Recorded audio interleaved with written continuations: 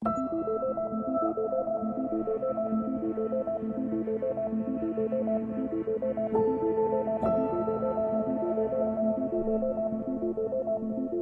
Father in heaven, glory be to your name, Father, for the good things you've done for us, for our health, for provision of every basic necessity that we need, and for life. Thank you, Father, for your goodness and your mercies. Now, dear Lord, I pray that as we go through our devotion now, with an opportunity to get acquainted with our Lord, please, Father, help us. I bring myself over to you, and I pray that as you did for Jeremiah, you do for me. Put your words in my lips. For the sake that this is an opportunity for the work of God to be done, for the work of Jesus on the cross of Calvary to have an effect as we hear your word, that we may get to know you more. Please, Father, take this opportunity and use me to speak blessings to your children. In Jesus' name I've prayed. Amen.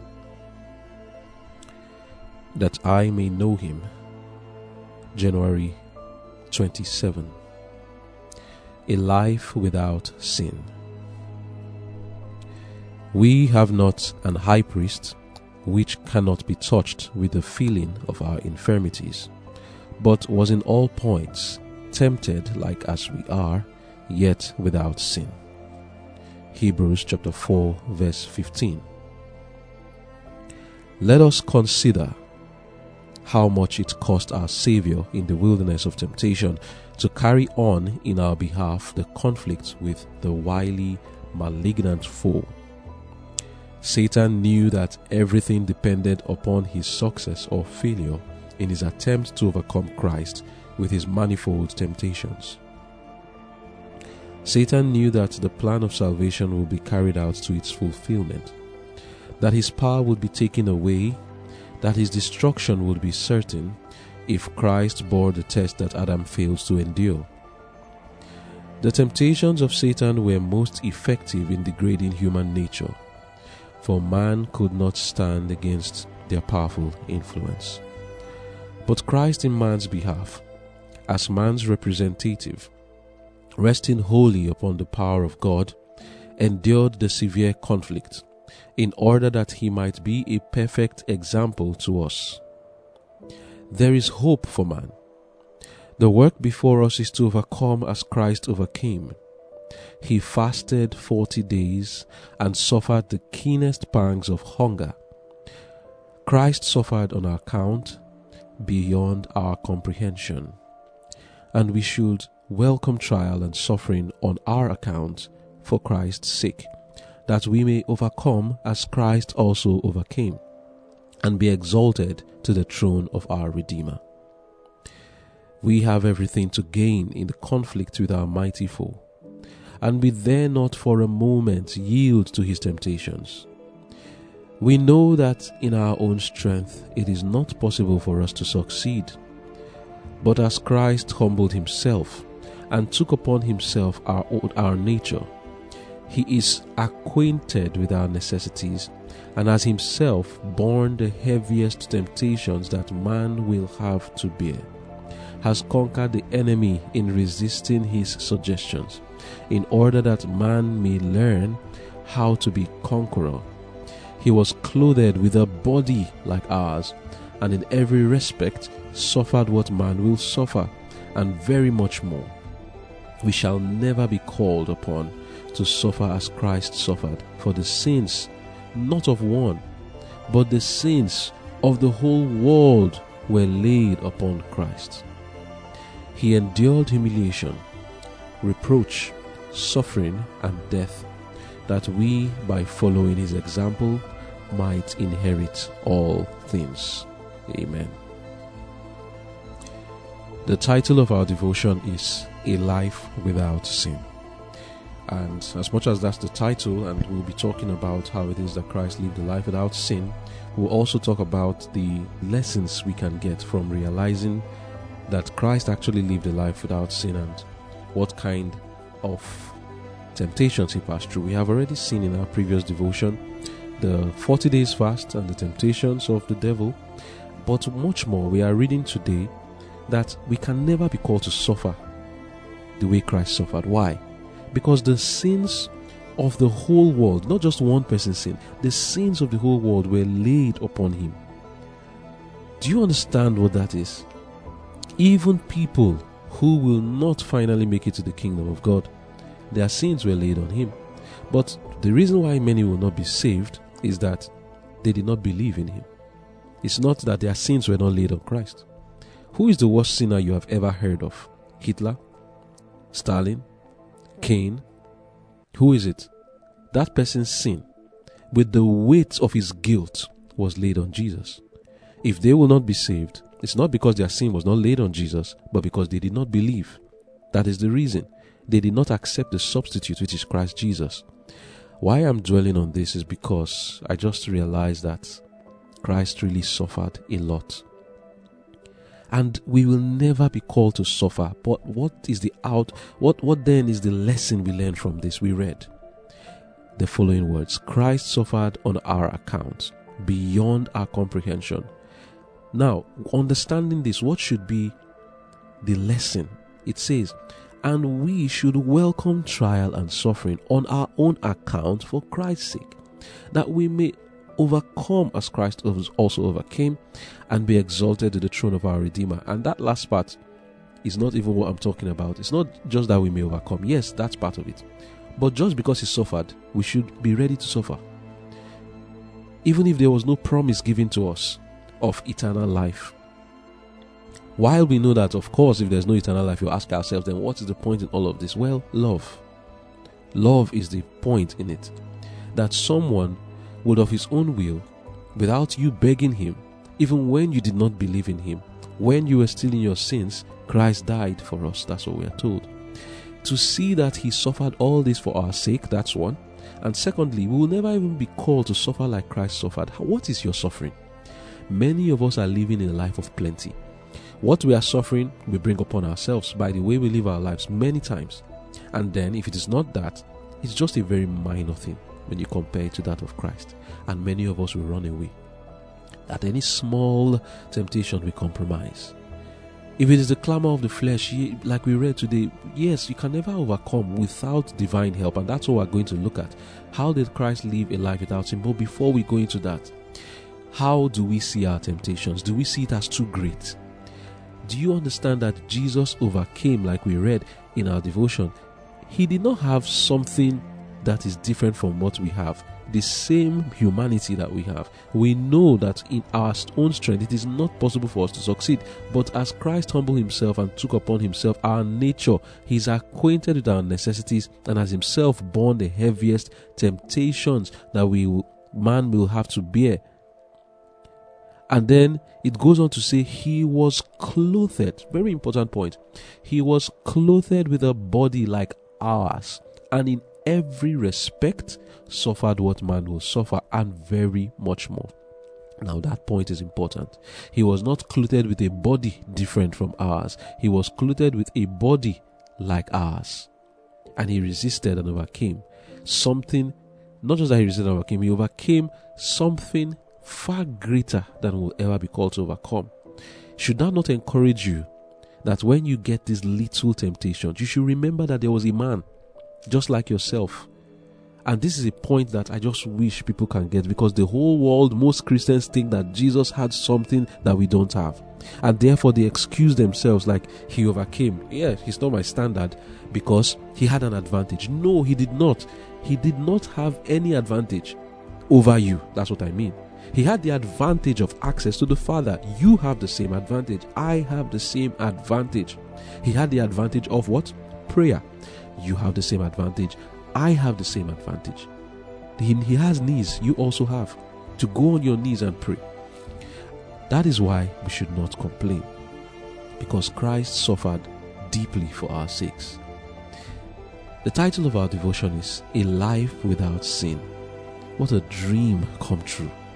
What would it be like to live a life without sin? No lying, no cheating, no evil thoughts, no trifling, jesting, joking. In short, no record of sins against you in the books of heaven. Is this possible? And what does the Bible teach about it? Let's ask ourselves, to what extent did Christ live a life without sin? The Bible tells us in the book of 1 Peter 2, reading from verse 22. Let me start from verse 21. It says, For even hereunto were ye called, because Christ also suffered for us, leaving us an example that ye should follow his steps, who did no sin, neither was guile found in his mouth, who when he was reviled not again. When he suffered, he threatened not, but committed himself to him that judgeth righteously, who his own self bare our sins in his own body on the tree, that we being dead to sins should live unto righteousness, by whose stripes ye were healed. Amen. That's 1 Peter 2 verse 21 to 24. So to what extent did Christ stay away from sin? Completely. No taint of sin in him. We are told in the book The Faith I Live By, page 49, paragraph 6, not even by a thought could Christ be brought to yield to the power of temptation.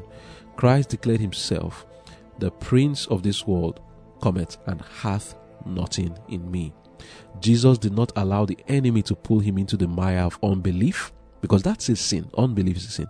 Or crowd him into the mire of despondency and despair.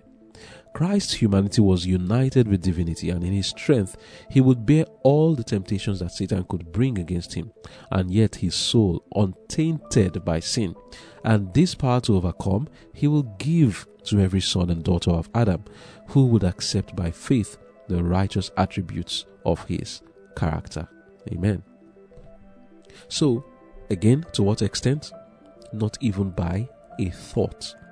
When we say a life without sin, superficial understanding of sin, like the Pharisees, we've studied that. If you've not listened to that devotion, maybe you need to go and listen to it.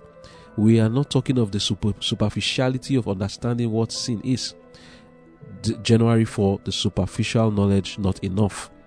That's not what we are referring to here. We are referring to a deep understanding. How many people see doubting the word of God as a sin? Not many. How many people see despair and despondency as a sin? How about jesting, joking? Not many. If you don't have a deep understanding of the word of God, you will not even understand to what extent you are to live without sin and Christ lived without sin. Many think it's just about fornication, lying, killing. We're talking of deep things here. Jesus did not sin even in his thoughts. Not even in any time did he have any doubt as to whether there was a God. Sometimes we entertain such thoughts. Are we sure there's a God? Are we sure? Do you know you are sinning when you do that? Our Lord Jesus Christ never doubted one day. No unbelief. That is the extent. Not even a thought could be cherished that was sinful. That is the extent. And we also can do that. Now, the question really is, how did Jesus do it? When we read the book of Hebrews chapter 5 from verse 5 to 9, we hear this. It says, so also Christ glorified not himself to be made an high priest. So the subject is Christ. In verse 6 it says, as he said also in another place, thou hast made him a priest after the order of Melchizedek, who in the days of his flesh, that's talking about Jesus now. Hear this. How did Jesus overcome? You think he had an advantage, right? Let us read this, verse 7. Who in the days of his flesh, when he had offered up what? Prayers. Do you pray? Like Jesus did. When he had offered up prayers and supplications with strong crying and tears unto him that was able to save him from death, and was heard in that he feared, though he were a son, yet learned he obedience by the things which he suffered, and being made perfect, he became the author of eternal salvation unto all them that obey. Amen. How did Christ overcome? He overcame by a life of prayer. Not just intermittent, non-earnest prayers, but prayer with strong crying and tears. That's how deep he was in his spiritual life and in his prayer life. Reading Selected Messages, Volume 1, page 252, paragraph 1, to talk more of the fact that he overcame in the same flesh that we did. It says, the majesty of heaven undertook the cause of men, and with the same facilities that man may obtain, withstood the temptations of Satan, as man must withstand them. This was the only way in which fallen man could become a partaker of the divine nature. End of quote. So, the same facilities, no difference. Because God is not giving you a different equipment and telling you to do the same thing Jesus did. Would that not be unfair? Be ye holy, for I am holy. Be ye perfect as your Father in heaven is perfect. Jesus said in Revelation chapter 3, it was not John who said it, Jesus was the one who said. In Revelation chapter 3, verse 21, he said, to him that overcometh will I grant to sit with me on my throne, even as I also overcame. What is Jesus saying? You are bringing us to your level. He's saying we should overcome as he overcame. If he didn't give us the ability and the facilities to do so, why then is he telling us to do what he did? Jesus is pointing to himself. Look at me, I overcame. You overcome like I did. Would that not be unfair for him to say that and yet have an advantage over us? Certainly, it will be unfair. But then God is not unfair, because Jesus did not have any different facility from that which we have. In the same facilities that man may obtain, he withstood the temptations of Satan. How did he do it? We just saw now in Hebrews 5 verse 7 to show you that he was just human like ourselves. The only difference is that he prayed with strong crying and tears. And he was connected with the divine nature. How? By constant communion, by abiding in the Father. That was how. He came to show us an example of how to get the victory over sin by connecting with the divine. Practically, what does this mean? Desire of Ages, page 362, paragraph 4 tells us, as one with us, a sharer in our needs and weaknesses, he was wholly dependent upon God, and in the secret place of prayer, he sought divine strength that he might go forth braced for duty and trial. In a world of sin, Jesus endured struggles and torture of soul. In communion with God, he could unburden the sorrows that were crushing him. Here he found comfort and joy. Amen. Jesus prayed often. He was 100% dependent on the Father. And he had things that were crushing him, sorrow. He's described as a man of sorrows and acquainted with grief. How did he deal with his sorrows?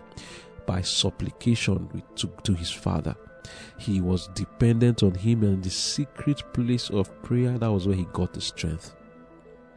The Bible often tells us of Jesus' prayer life. We've just read it in Hebrews. With strong crying and tears he prayed. That's what we're saying. Hebrews 5 verse 7. Who in the days of his flesh, when he had offered upward prayers and supplications with strong crying and tears unto him that was able to save him from death, and was heard, in that he feared. How is your prayer life? Have you been praying with strong crying and tears and making supplications to God? Have you been unburdening your sorrows? I know that many of us do not do that. No wonder we don't overcome like Jesus overcame. It's no wonder. We've not done the work. It's hard work to pray. And we're not talking of shouting and making a lot of noise. When you read the book of Matthew 6, Jesus talks about prayer. Prayer does not mean that you go around kabashing, like they say, making noise with things that are gibberish, that don't make any human sense to any human being. Like they call it speaking in tongues, or just shouting all over. No. It's all about the kind of prayer Jesus made. When you look at his example, you don't see him do that. But he prays. Even when his disciples came to meet him, because they constantly saw Jesus pray, they came to meet him and said, Master, teach us to pray. Did you see him making a whole lot of noise and say, come, let me teach you? And then Jesus starts to shout and shout. No. When he taught them to pray, it was very simple. Our Father which art in heaven, hallowed be thy name. And you know the drift. You know how he kept on teaching them to mention their needs and pray to their Father. Simple prayers. But then, how often do you do it? That's the question. How often do I pray? I realize that in my own life, if I pray, I'm victorious. If I don't pray, I'm not victorious. It's as simple as that. I have good days when I pray a lot, and when I don't pray, my days are bad. It's as simple as that. Why? Because prayer connects us to divinity.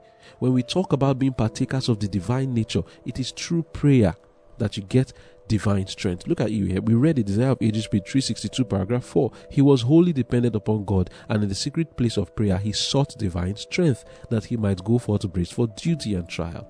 So that's how he got the power of the divinity. Because it's only through divinity that we can overcome the mighty foe. No other way can we do it. Reading Second Testimonies, page 508, paragraph 1, it says, "The majesty of heaven, while engaged in his earthly ministry, prayed much to his Father. He was frequently bowed all night in prayer. His spirit was often sorrowful as he felt the powers of the darkness of this world, and he left the busy city and the noisy throng to seek a retired place to make his intercessions. The Mount of Olives was the favorite resort of the Son of God for his devotions. Frequently, after the multitude had left him for the retirement of the night, he rested not, though weary with the labors of the day. In the Gospel of John we read, and every man went unto his own house. Jesus went unto the Mount of Olives, while the city was hushed in silence, and the disciples had returned to their homes to obtain refreshment in sleep. Jesus slept not."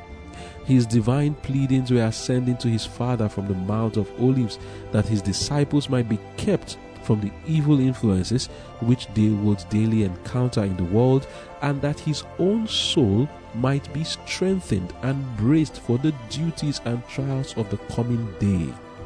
All night, while his followers were sleeping, was their divine teacher praying. The dew and frost of the night fell upon his head, bowed in prayer. His example is left for his followers. End of quote. My brothers and sisters, I can say no wonder I fall into sin. No wonder we fall into sin. No wonder our thoughts are not pure. No wonder the devil comes to tempt us to compromise and we fall. He tempts us to doubt and we fall. He tempts us to cherish unbelief and to be in despair and we fall. We do not pray enough, because it is prayer that gives us divine strength. And that is the only way we can do it, by looking to Jesus. We just read now that his example is left for his followers. And by the way, as much as I'm emphasizing the need of prayer, I need to emphasize the subject matter, please. Before our subject matter of prayer, and I will say, oh, pray, and then next thing you are praying for us, I need visa to go to this place, I need this material thing, that material thing. No. We just read Jesus was praying for himself and for his disciples. Not himself in the sense of, I need this, I need that. What was Jesus praying for? Victory over sin.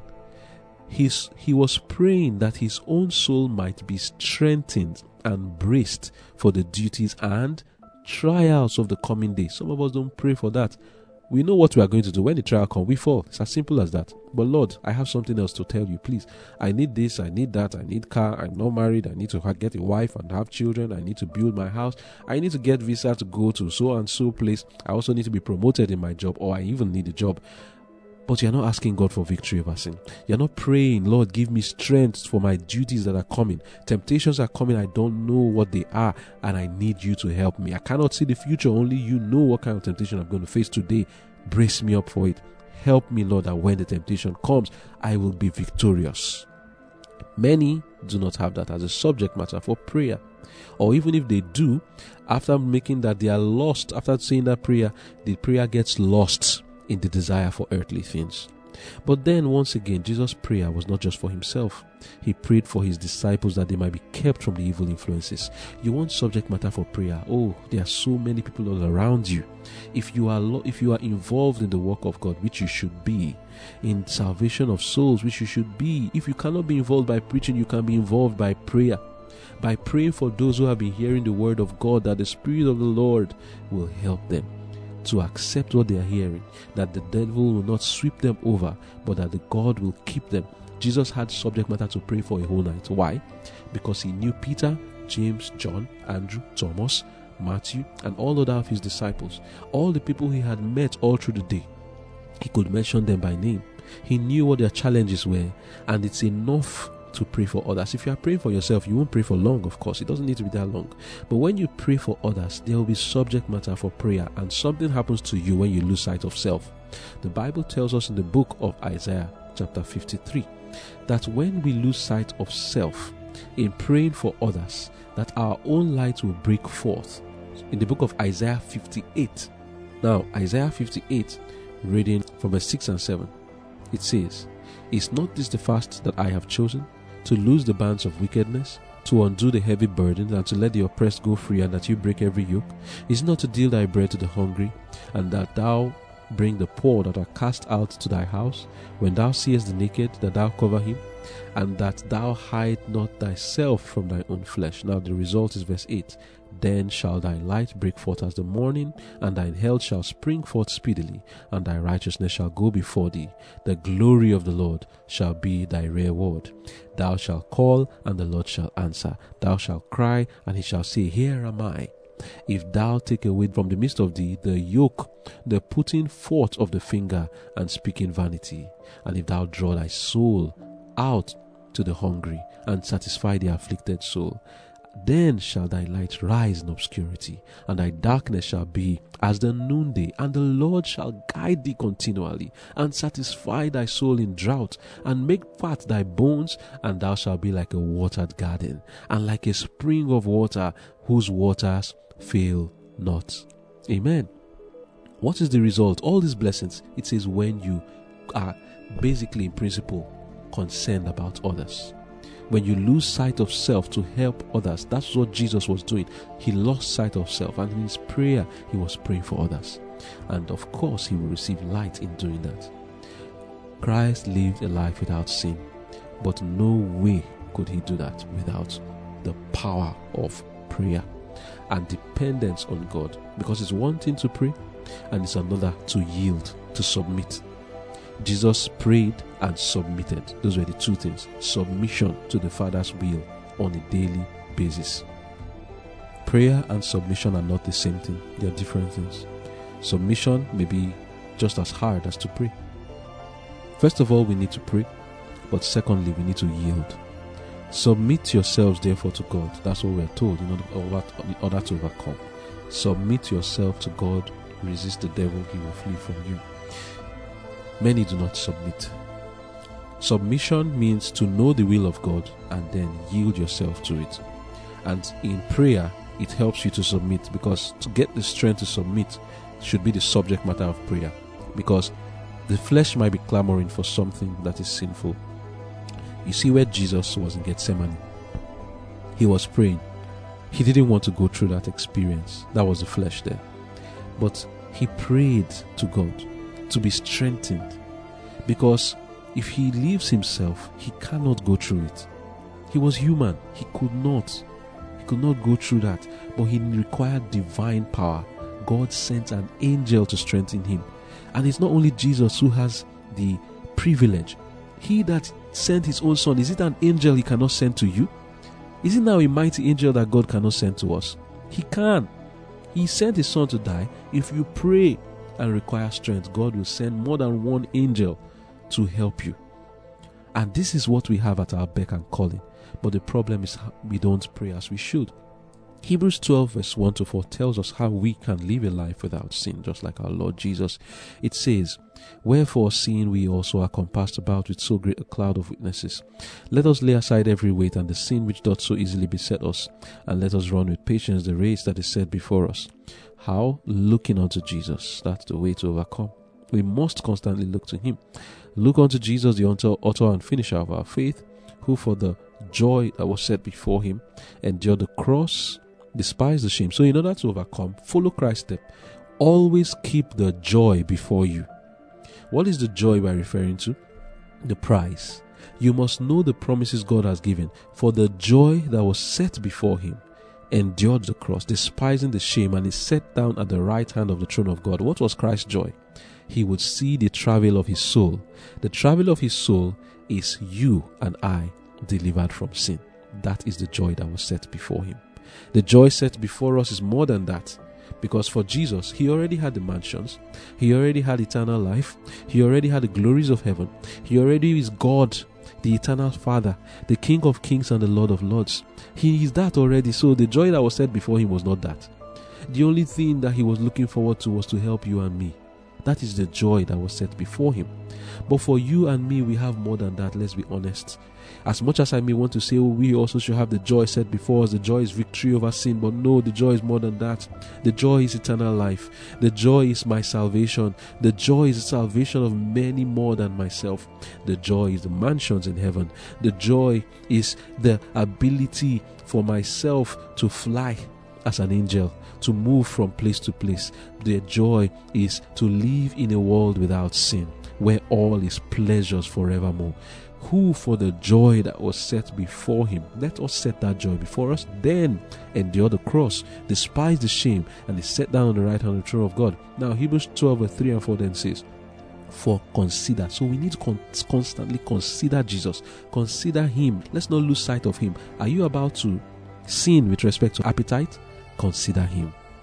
Consider him that endured such contradiction of sinners against himself, lest you be wearied and faint in your minds.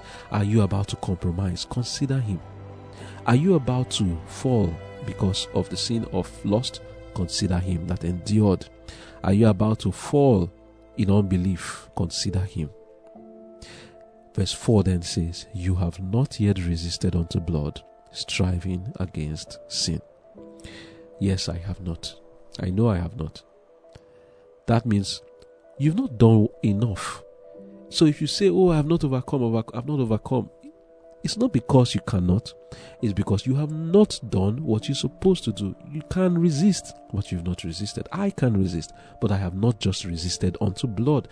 Our Lord Jesus prayed and made a supplication with strong crying and tears.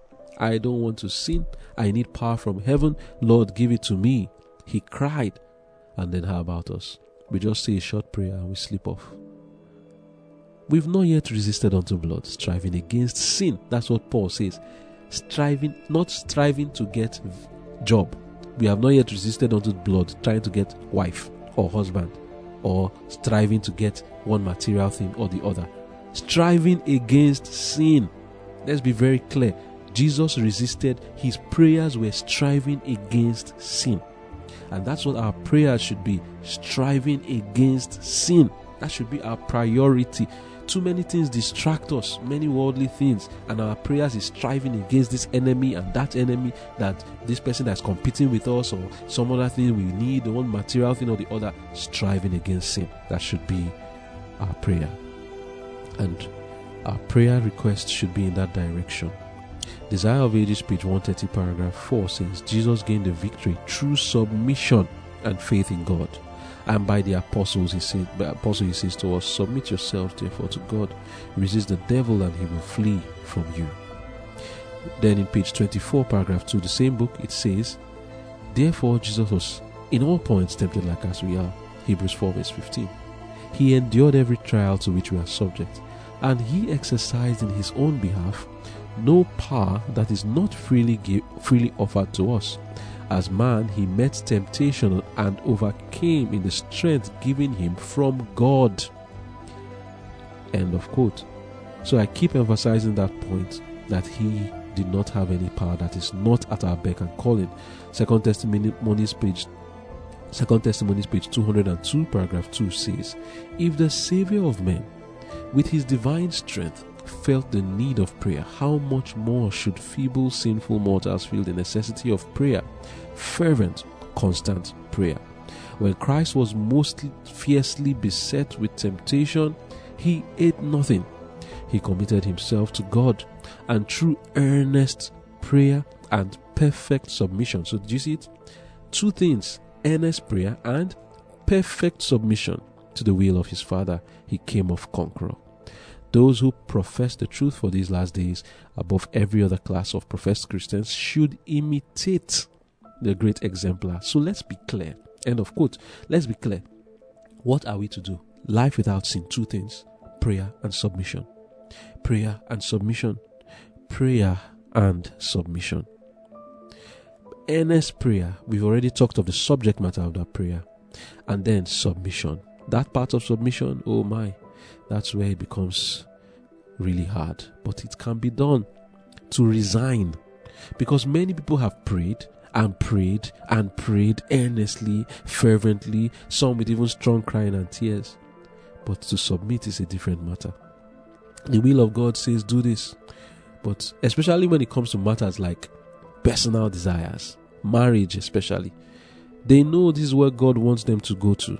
You are not supposed to be involved with this person, but the desire is too strong. And they pray, Lord, direct me. God directs. But eventually, they still do what they want to do. Why? It's not because they did not pray. They prayed. And many times, God gives the strength. God shows them his will, not just in marriage, anything. God will always answer. He will show his will. He will give the strength, but we will not take it. Why? Lord, I don't give me. You put your hands behind your back. I want to do what I want to do. I can't imagine myself submitting to you and letting go of this thing or that thing that I want. And so people do not submit. But if we must get the victory over sin, prayer and submission is the way. I'll read one more quote and we'll conclude. Ministry of Healing, page 426, paragraph 1. Of his own life, the Saviour said, I have kept my Father's commandments, John 15, verse 10. The Father had not left me alone, for I do always those things that please him, John 8, verse 29. As Jesus was in human nature, so God means his followers to be. In his strength, we are to live the life of purity and nobility, which the Saviour lived. Amen. Let us pray. Dear Lord in heaven, thank you for this message you've given to us. A life without sin and its possibility. Prayer and submission. Dear Father, there's only so much we know you can do for us. You have already given us the divine nature through prayer. Submission is our work to do, and we pray, Father, is there something that can be done to help us to learn? I know that it's still our work to submit, but take us through experiences that will teach us why we should submit and will give us greater motivation to submit, because many are not motivated to submit because they feel like what they want is better than what the Lord is offering. So there might be many reasons, underlying reasons why we do not submit like we should. Lord, teach us to submit. I know that there are lessons you can teach us that will so etch it in our minds that submission to the Lord is what is best for us. And then some of us are lazy to pray. Lord, help us. Help us to wake up from the sleep that the devil has put us in, that we may see the necessity of prayer, with strong crying and tears like our Lord Jesus. He's our exemplar. And we know that he was even, if there's someone who didn't need to do this, it was him. But he needed to, showing us the example. And I pray, Lord, help us to see our need in this matter. Help us, dear Father, I pray in Jesus' name. Amen. This message was brought to you by the Angel with a Strong Voice, a ministry dedicated to preparing people to stand true to God and be ready for his imminent return. For more information and free online resources, please visit www.tawasv.org. That is www.tawasv.org, or contact info@tawasv.org.